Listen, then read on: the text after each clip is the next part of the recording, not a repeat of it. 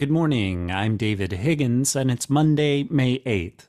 This is CQ Roll Call's morning briefing, and here are the top 3 headlines you need to start the week. House leaders plan to bring a border security package to the floor this week to coincide with the end of the pandemic-related Title 42 policy.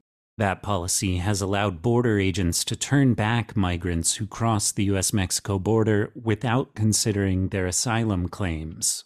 The Republican plan would severely restrict asylum access for migrants traveling to the border. It would heighten penalties for immigration violations, and it would restart border wall construction and help modernize surveillance technology. Next, President Joe Biden meets with House Speaker Kevin McCarthy and other congressional leaders on Tuesday to discuss how to raise the debt ceiling, although so far there's little sign of anyone budging from their positions.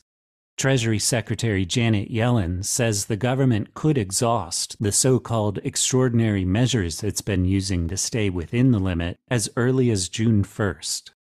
But with Biden scheduled to be traveling in late May, and both chambers of Congress scheduled to be in recess for a week each later this month, time may be even shorter than it looks. And finally, work on the annual Defense Authorization Bill kicks off this week with 7 House Armed Services Subcommittee markups, 6 of them on Thursday and 1 on Friday. They're the first major step towards writing the massive legislation, following the hearings on various aspects of the military's budget request.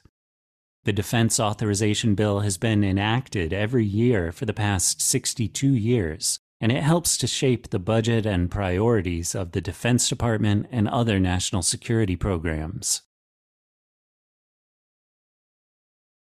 Check CQ.com throughout the day for developing policy news. And for all of us in the CQ Roll Call newsroom, I'm David Higgins. Thanks for listening.